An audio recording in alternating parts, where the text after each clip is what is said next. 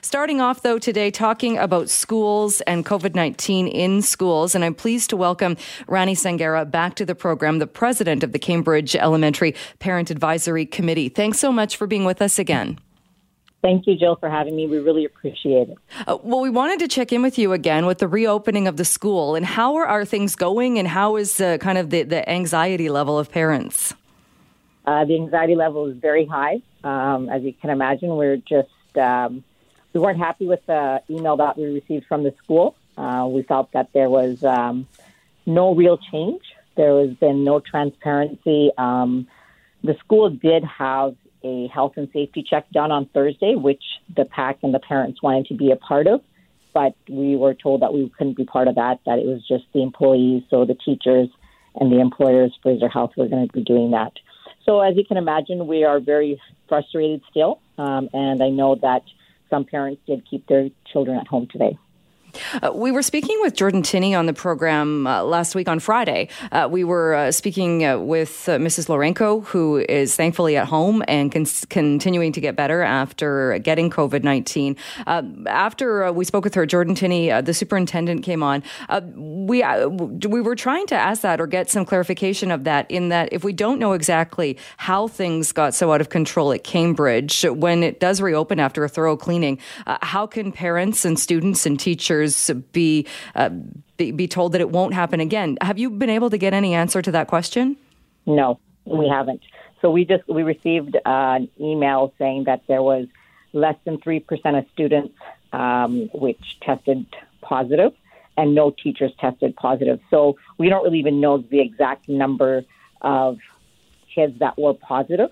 So Fraser Health has not reached out to us, has given us no exact numbers. So we don't even know if it was like 3%. I mean, I'm not even really sure what is that, about 22 to 30 cases then?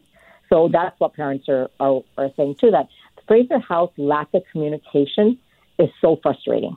We get told, okay, you need to self-isolate for 14 days. Then someone else gets told, well, you're negative, now you don't have to self-isolate.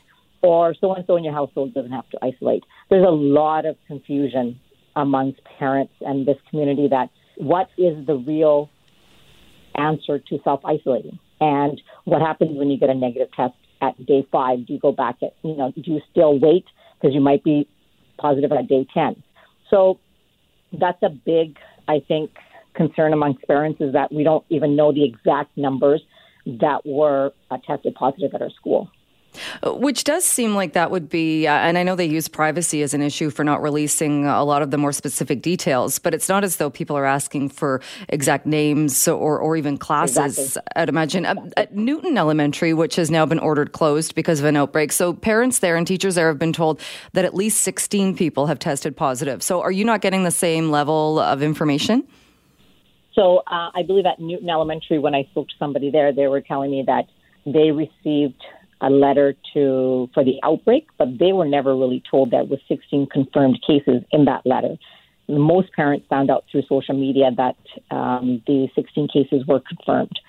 So, I mean, we were told when they shut down Cambridge that there was, I believe, 6 students and then the teacher, so 7 people had tested positive.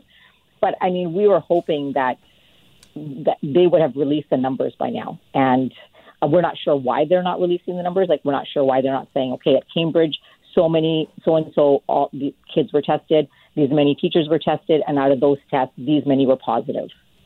Right. And did you say that they said no teachers had tested positive? That's what they said, yes, in the letter. So we're assuming that these are the tests that were done after Mrs. Lorenko. So they didn't include the 6 plus Mrs. Lorenko in the letter that they sent out. Which also has to be a bit frustrating, because I think what people would like, at least, is one final number, and not these are the numbers from before these are the numbers after. Why not just say that these are the actual numbers of the entire of this is everybody?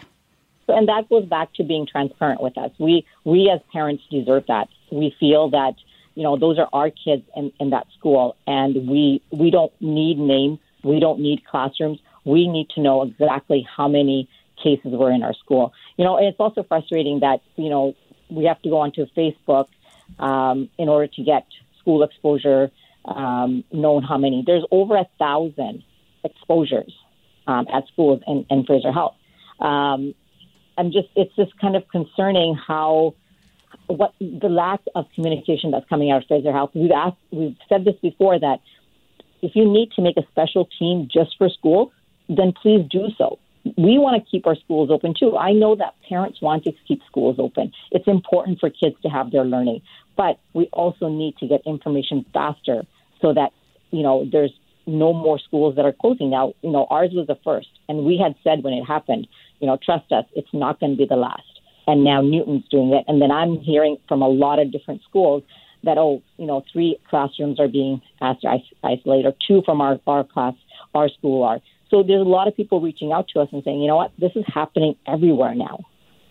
I know you said that the PAC wasn't allowed to be part of the health and safety meeting that took place. When we spoke with Mrs. Lourenco, some of the issues she brought up, and I know it's a bit different in that she was teaching music, she was teaching a bunch of different grades, but she did say that she was in a portable, she didn't feel safe, there wasn't a sink, there wasn't anything that made it possible to do hand washing between classes, and they would be out of their sanitizer by the end of the day. Have you been given any idea that things like that have changed? No. So we received an email late Friday afternoon stating that the only change that the school was doing was recess and lunch was going to be staggered. So they were also told us that they encourage parents to drop off their kids and then leave school grounds, encourage students to wear masks, encourage parents to wear masks, encourage parents to show their younger kids how to button up and put their clothes on so the teachers don't have to help. But the only thing that we were told was that recess and lunch would be staggered. Now, we've asked for a lot of different other things that needed to be changed, like, better cohort management outside and inside. We need more transparency. Communication exposure needs to be told faster. We need to have more distancing classrooms, which is not possible because they have most classrooms have round tables and square tables. And so the kids that are sitting on the round tables are facing each other. So, I know that Dr. Henry once said, if I'm in my office, I wouldn't be wearing a mask because I'm sitting at my desk. So that way the children shouldn't be because they're sitting at their desks. But Dr. Henry isn't sharing a desk with anyone that we know of. Right. So the kids are sharing a round table. So when they're talking, they're like facing each other, and that's a problem too. Just quickly before I let you go, do you know if many parents at that school, or have you heard from others that are participating in the sick out that's happening tomorrow? We have been discussing it on our Facebook group page, but the exact numbers are not there. And and it's unfair for that too as well, because a lot of parents are working. So there's a lot of different reasons why parents cannot participate in that.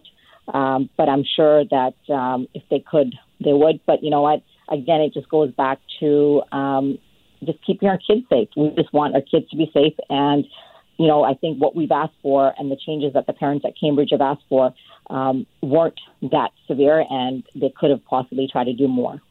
All right. Rani Sangara, we'll leave it there for today, but thank you so much, and I'm sure we will talk with you again. Thank you, Jill. Thanks so much for being with us. Well, earlier today, we heard an apology from the BC government for systemic racism in BC's healthcare system. And this follows a months-long investigation about alleged racism. It was led by former Children's Commissioner Mary-Ellen Turpel-Lafont, who joins us on the line now. Thank you so much for being with us. Hi, Jill. Hi. So this investigation, as people will likely remember, was prompted when people came forward with allegations of a horrible game that was allegedly being played in some hospital emergency room departments. Interesting. So the report did look into that, but what did you find? Well, I didn't find that there was this game that was alleged to be called Price is Right, played at emergency rooms across BC. So I didn't find widespread evidence of that organized game. But what I did find was widespread stereotypes and discrimination, less access by Indigenous people to health care, resulting in some very significantly poor outcomes, especially at point of care. So in a way, Jill, I actually, it may have been less painful if I would have found just a game that was happening away from patients. What I actually found was at the point of care and in the clinical setting, fairly widespread racism circulating throughout the healthcare system in BC. And did you find then that the racism, not that any of it is okay, but was it targeted at particular groups, or were there some areas where you found it was much worse than others? Well, first of all, I found it everywhere, and I do have a trigger warning in the report, and there's numbers to call for support in case any of your listeners have difficulty with what I'm about to say. But I did find sort of the top stereotypes that continue to impact the point of care are beliefs that Indigenous people are less worthy, that Indigenous people that were drinkers or alcoholics, drug-seeking, bad parents, frequent flyers, non-compliant, less capable, get stuff for free, and a whole bunch of misogynist views about Indigenous women being sexually available or having too many children, etc. So the stereotypes that are circulating at the point of care were very similar throughout all parts of the healthcare system, like all regions. Not one stood out over the other. They were all over. And the kinds of discriminatory treatment that I found that stems from those stereotypes were pretty common all over BC too. What does that say then, that it took this allegation of a game being played in emergency room departments to kind of get the ball rolling and to get to a place where we're actually able to hear from people and get this information? Well, I guess, first of all, it wasn't accurate that there's this game, but behind it was something much more significant, which is extensive discrimination. So I'm grateful that Minister Dix asked for the game to be investigated and for the system to be looked at in terms of whether or no there's any evidence that there's stereotypes, prejudice, racism, whether it's direct, indirect, implicit, or explicit, operating in BC. But now that we've looked at it, we were pretty shocked by how serious and prevalent it is. And I'm not saying every Indigenous person that goes to get care today will experience racism. I'm just saying that any Indigenous person that does could, and it's that significant. So the type of racism, the discrimination, the abusive interactions, and denial of service, the ignoring and shunning, poor pain management, medical mistakes, these are all very, very serious. And so we've got to start to work more systematically on it. And I'm grateful that Minister Dix accepted the report, the recommendations, but there's a lot of work to be done, including not just by Minister Dix. Right. So what can be done in that? I know that there are going to be liaisons appointed and it will be addressed. That will be one way that it's being addressed. But what do you think needs to start immediately and what needs to be done? Well, I'd like the government to apply the whistleblower legislation to the healthcare sector so people can bring things forward without fear of recrimination, because I offered confidentiality, which is how I got such unprecedented cooperation. And I got to see a lot, and so I was able to see things, but people were terrified about retribution. So we need a speak-up culture in healthcare where people can speak up, but speak up through the proper channel so it gets dealt with. So it's not all being bottled up and coming out sideways and then affecting things in the collegial environment for Indigenous healthcare workers and others. So I like the speak-up culture to be strengthened in healthcare. That means like the health authorities and others were not covered by the whistleblower legislation that came into effect that the Ombudsman had recommended a few years back. So I'd like that to happen immediately. I'd like other steps to be taken to address, the beliefs that underlie this, the behaviors that need to be addressed, and then the system changes. So I've outlined, 24 recommendations. Some of them are like immediate and take change right away today. Others, they're going to take some time because we need to build the confidence of Indigenous people. They have so much mistrust. I don't want them to avoid care. And I literally had hundreds of cases where people said, I would rather die at home than go back there and get that again. And that's just not acceptable. That's for treatable conditions. And so I think the report could be helpful for people to read and understand what does prejudice and racism look like. And even people that say, I'm not a racist, yet, they're expressing very prejudiced opinions about Indigenous people that are quite entrenched, and we need to really work on that together pretty rapidly through their professional colleges, their workplaces, and of course create better patient safety. And when you look at the surveys that you put out to people to get the information that was released today, when you talk about the trigger warnings and people who are horrified and have gone through these experiences, it sounds like there were probably a lot of scenarios as well where people didn't fill out the surveys or didn't tell you everything because they were so horrified or like you said, fearful of retribution. Absolutely. Like we had about 6,000 Indigenous people, which is really impressive for BC, including, I was back and forth this morning with one person who's 86 years old, First Nations guy who filled out the survey. Credit to him. It's a complicated survey, right? A lot of people started it and then they got halfway through and then they called the 1-800 number or emailed and said, I can't finish this because it's too upsetting, but you need to look into this. Or I want to tell you the story. So I still got nearly 3,000 completed, which is the biggest ever in the history of Canada.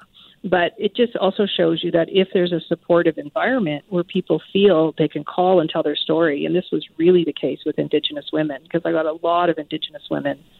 And I detailed cases in this report, like an Indigenous woman who was very roughly handled in an emergency room. And she's like, you're hurting me. And the attending doc was like, well, I thought you Native women like it rough. Comments like that, they told me these things. They said, I'm going to tell you because nobody else is going to listen. And you yourself, given your background and knowledge, will probably hear me out. And that's not acceptable. And, that isn't acceptable. But they don't feel safe to bring these complaints forward.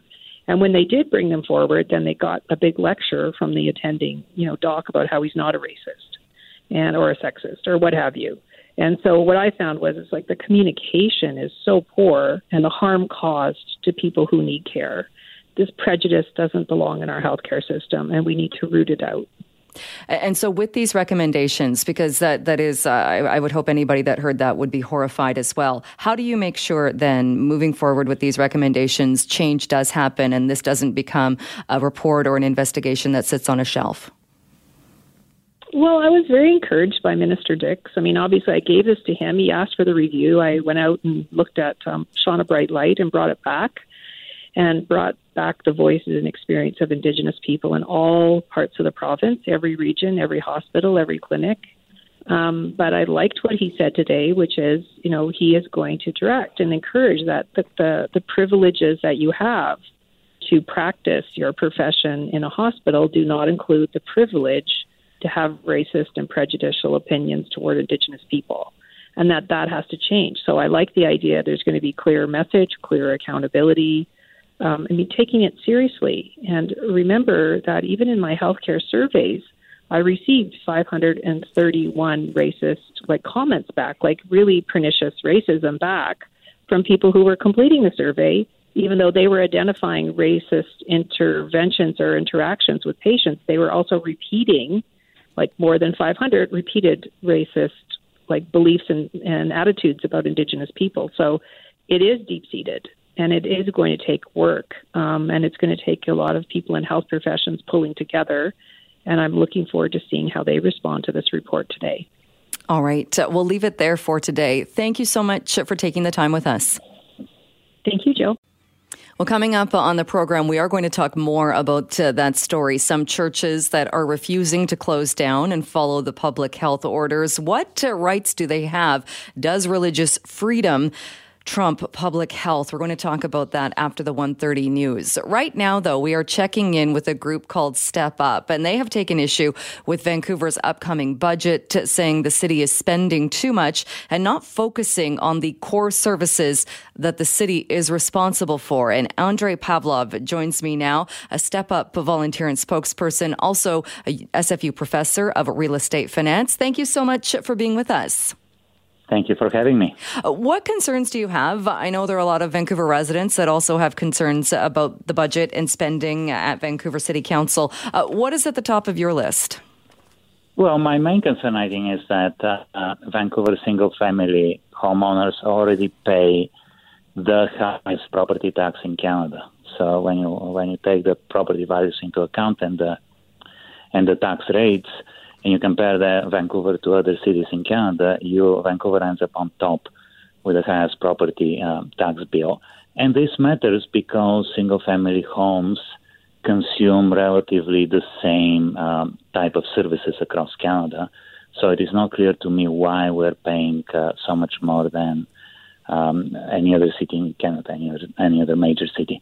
And then on top of that, last year we had a 7% tax increase, the second highest in Canada, and then looks like we're going to get another tax increase this time around.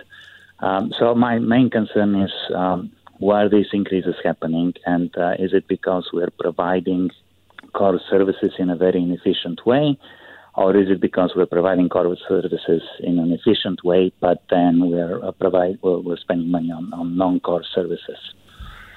When we talk about this now and the increase in taxes, there is also a lot of talk about the pandemic and how the pandemic has had a negative impact on not just the city of Vancouver, but on the finances of a lot, if not all, local governments. But your group has also looked back at the history of Vancouver. And what have you found as far as the spending and the spending patterns, even before we were at the place where the pandemic had hit?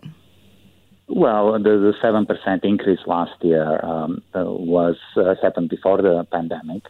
It has nothing to do with that. So Vancouver was already paying very high property taxes. Vancouver residents were paying very high property taxes, and those taxes increased the second most in Canada, only after Calgary. Of course, Calgary has much lower property taxes to begin with. So in terms of dollar amount, our property taxes are very, very high. And I know when the mayor is asked about this and the question is put to him and the comparison is made to other cities, be them in Metro Vancouver or as you just said, Calgary, one of the things that he will say or city councillors will say is that Vancouver has unique issues or has, say, the downtown east side has more housing issues, has more expensive issues than, say, a Port Coquitlam. What do you say to that? So that's a good point, but how is higher property taxes and increasing them more, how does that make Vancouver more affordable? On the contrary, the concern should be that since our city is so unaffordable on so many other dimensions, we should take steps to address that problem rather than to make it even less affordable by raising taxes further. And I also find it a bit ironic that a city like the city of Vancouver is concerned about our housing affordability when, in my view, the obstacles they put to housing supply increases are a great part of the reason our housing is so unaffordable. And do you have examples of that? Well, it takes years to get any project approved. Even a single-family home, it takes a few months or up to a year. And then once you get a project approved, the city has a whole bunch of requirements on the building that really have nothing to do with the quality of the building and just increase costs and delay the projects. So when that happens, of course, fewer people are willing to build. And when they do build, they need to charge very high prices to cover all those additional costs that the city approval process is really imposing on them. You mentioned as well, or a release put out by your group also has talked a bit about the climate emergency plan. And I think others have made this point too, in that there is a lot in that climate emergency plan which doesn't actually fall under the jurisdiction of a civic government. Is that an issue where you are looking at spending as well, or where you think there could be a place to really strip out what's not civic jurisdiction and not increase spending because of that? Well, I think it's very important to fight climate change and to reduce emissions in a way that is effective. So we need to, we have certain amount of money we're willing to spend on this as a society, and it's very important to spend this money in a way that it maximizes the impact of those money and the efforts we put into it. And having Vancouver buildings put more insulation than buildings in other places in Canada cannot possibly be an efficient way to fight, to reduce emissions. So we have the mildest climate. There's absolutely no reason why our buildings should, for example, have more insulation than pretty much any other city in Canada. So it's these kind of things that, that appear good and they sound good, but as far as I can tell, I haven't been really able to ascertain the cost of these additional requirements on development projects. And there's no reason really they should be as strict as they are in Vancouver relative to other places. And when we talk about property taxes as well, I mean, isn't there a formula in that the city brings in a certain amount of property taxes? I think that as citizens and residents, we've almost been told told to expect that they're always going to go up by however much. And then oftentimes we'll get this huge number. It will be scaled back by a few percentage points, I think, to make people perhaps feel better about that. But is there a lack of transparency when a city council like Vancouver to really show, if you're going to up property taxes by 5%, shouldn't they also then have to show exactly what residents are getting for that? Yes, that's exactly right. I would like to see the budget itemized and compared to other cities on a line-by-line item. And of course, that's difficult to do. And so that's why I'm very happy the city has decided to appoint an auditor.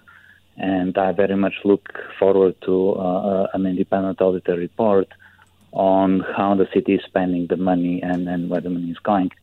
But there's really only two options there. Either Vancouver is inefficient in providing core services, or Vancouver is efficient, is quite good at providing core services, but it's also spending money on other items. And either way, we need to know. And then I believe voters will be able to decide which initiatives they would like to fund and which initiatives should be dropped. All right. And I know your group as well is urging residents and business owners as well to speak up. But do you think it's worth doing that, or at least making sure people, their opinions are known to council?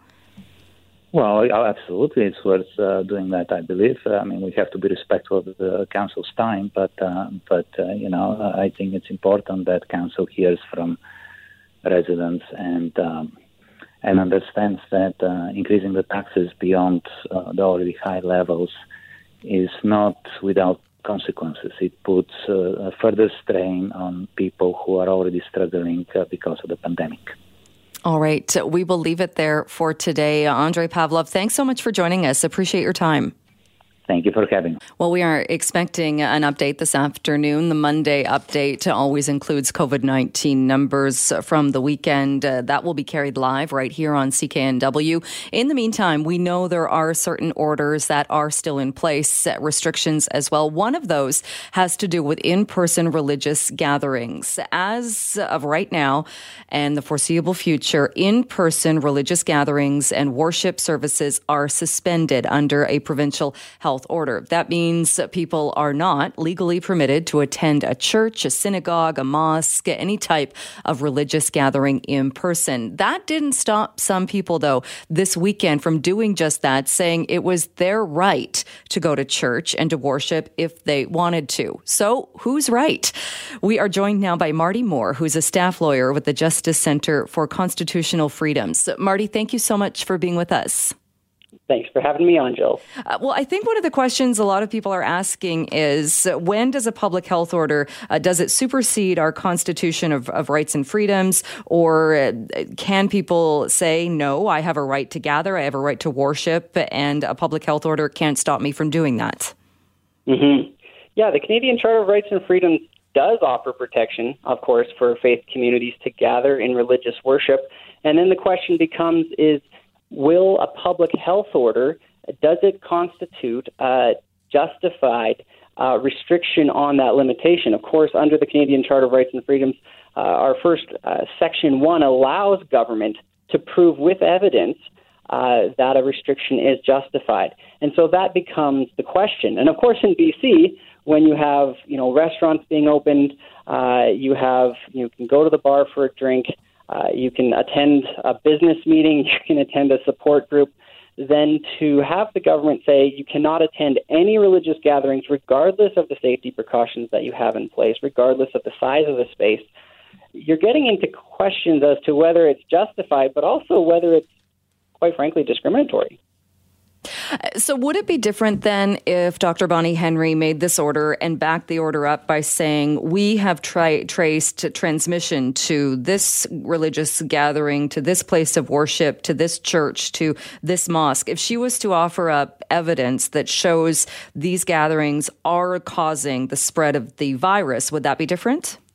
Yeah, I think the actual circumstances that are being addressed are certainly very relevant, and I understand Bonnie Henry was asked a question along these lines, and I think she indicated that a particular service, maybe back in the summer, was linked to 5 cases, and there was some dispute about exactly how those transmissions occurred. However, what I'm understanding and what I'm seeing from religious communities across the province is a full court press to actually comply with any of these gathering limitations and these guidelines for social distancing, even mask wearing. So the idea that religious service is going to be more unsafe than a restaurant, which is often a lot tighter of a space, it's something the government's going to have to answer in court if they actually are pushing these tickets to be prosecuted and issuing further tickets. Is it then the difference then between, and you've mentioned restaurants or say a Costco, here's a big place where people can still go and follow the rules and have to follow these protocols, but it remains open. Is a big part of the argument then that if everybody was shut down, fine, religious gatherings could stop because this is an order that applies to everybody. But it sounds like part of the argument is it's not fair. That's certainly part of it, and that's really because, under the Charter of Rights and Freedoms, the government is required to respect people's rights to equality, and that includes faith communities' rights to be treated as equivalent for non-religious people. But there's also the general reality, and you referenced it at the start of this conversation by saying context is relevant. The context of a crowded religious gathering in the Lower Mainland may be quite different than, an entity meeting in the interior, with a very broad building that's not crowded. And those things need to be considered because Supreme Court jurisprudence on the Charter requires that there be minimal impairment of the religious freedom in order to meet the objective. And of course, the objective of religious communities, which they share with Dr. Bonnie Henry, is to keep people safe and healthy. The well-being of these religious congregants is certainly at the forefront of everyone's mind. But to say that, these provincial-wide orders are going to be justified in the court, I actually think it's a very uphill battle for the BC government to seek to win, particularly if they push these tickets or church services or temple gatherings, synagogues, what have you, to court.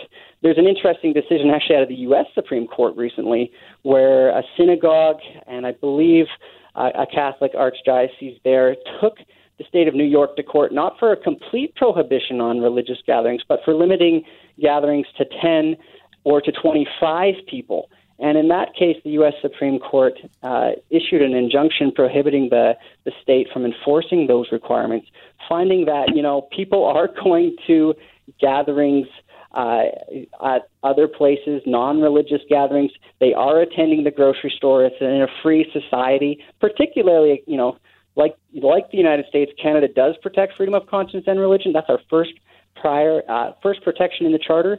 In such a society, the government has to be more respectful of that right.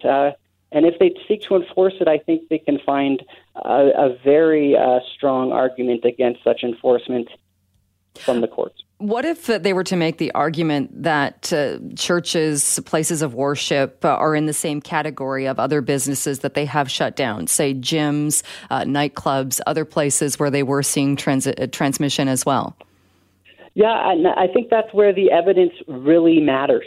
The burden is on government to justify any restrictions of charter freedoms. Now, there are charter rights to associate, which would, protect other gatherings.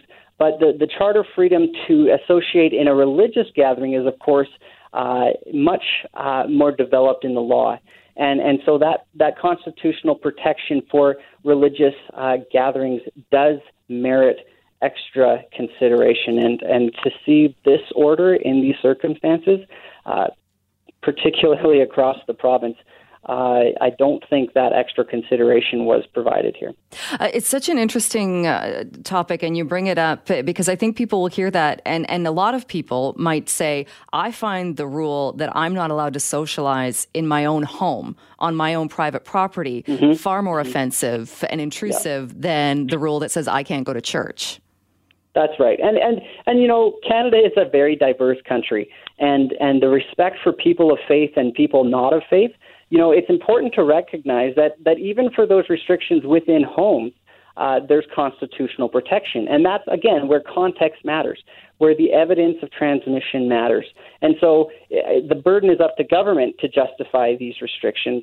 And, you know, people's constitutional freedom, for example, to associate, to gather together, and outdoor gatherings, you know, peaceful assemblies, that is being impacted by these orders. And at the end of the day, it's going to be, if the government chooses to enforce these orders in a stringent fashion and take them to court, you know, it's going to be up to the government to justify with evidence the very real restriction that I think a lot of people feel on their charter freedoms.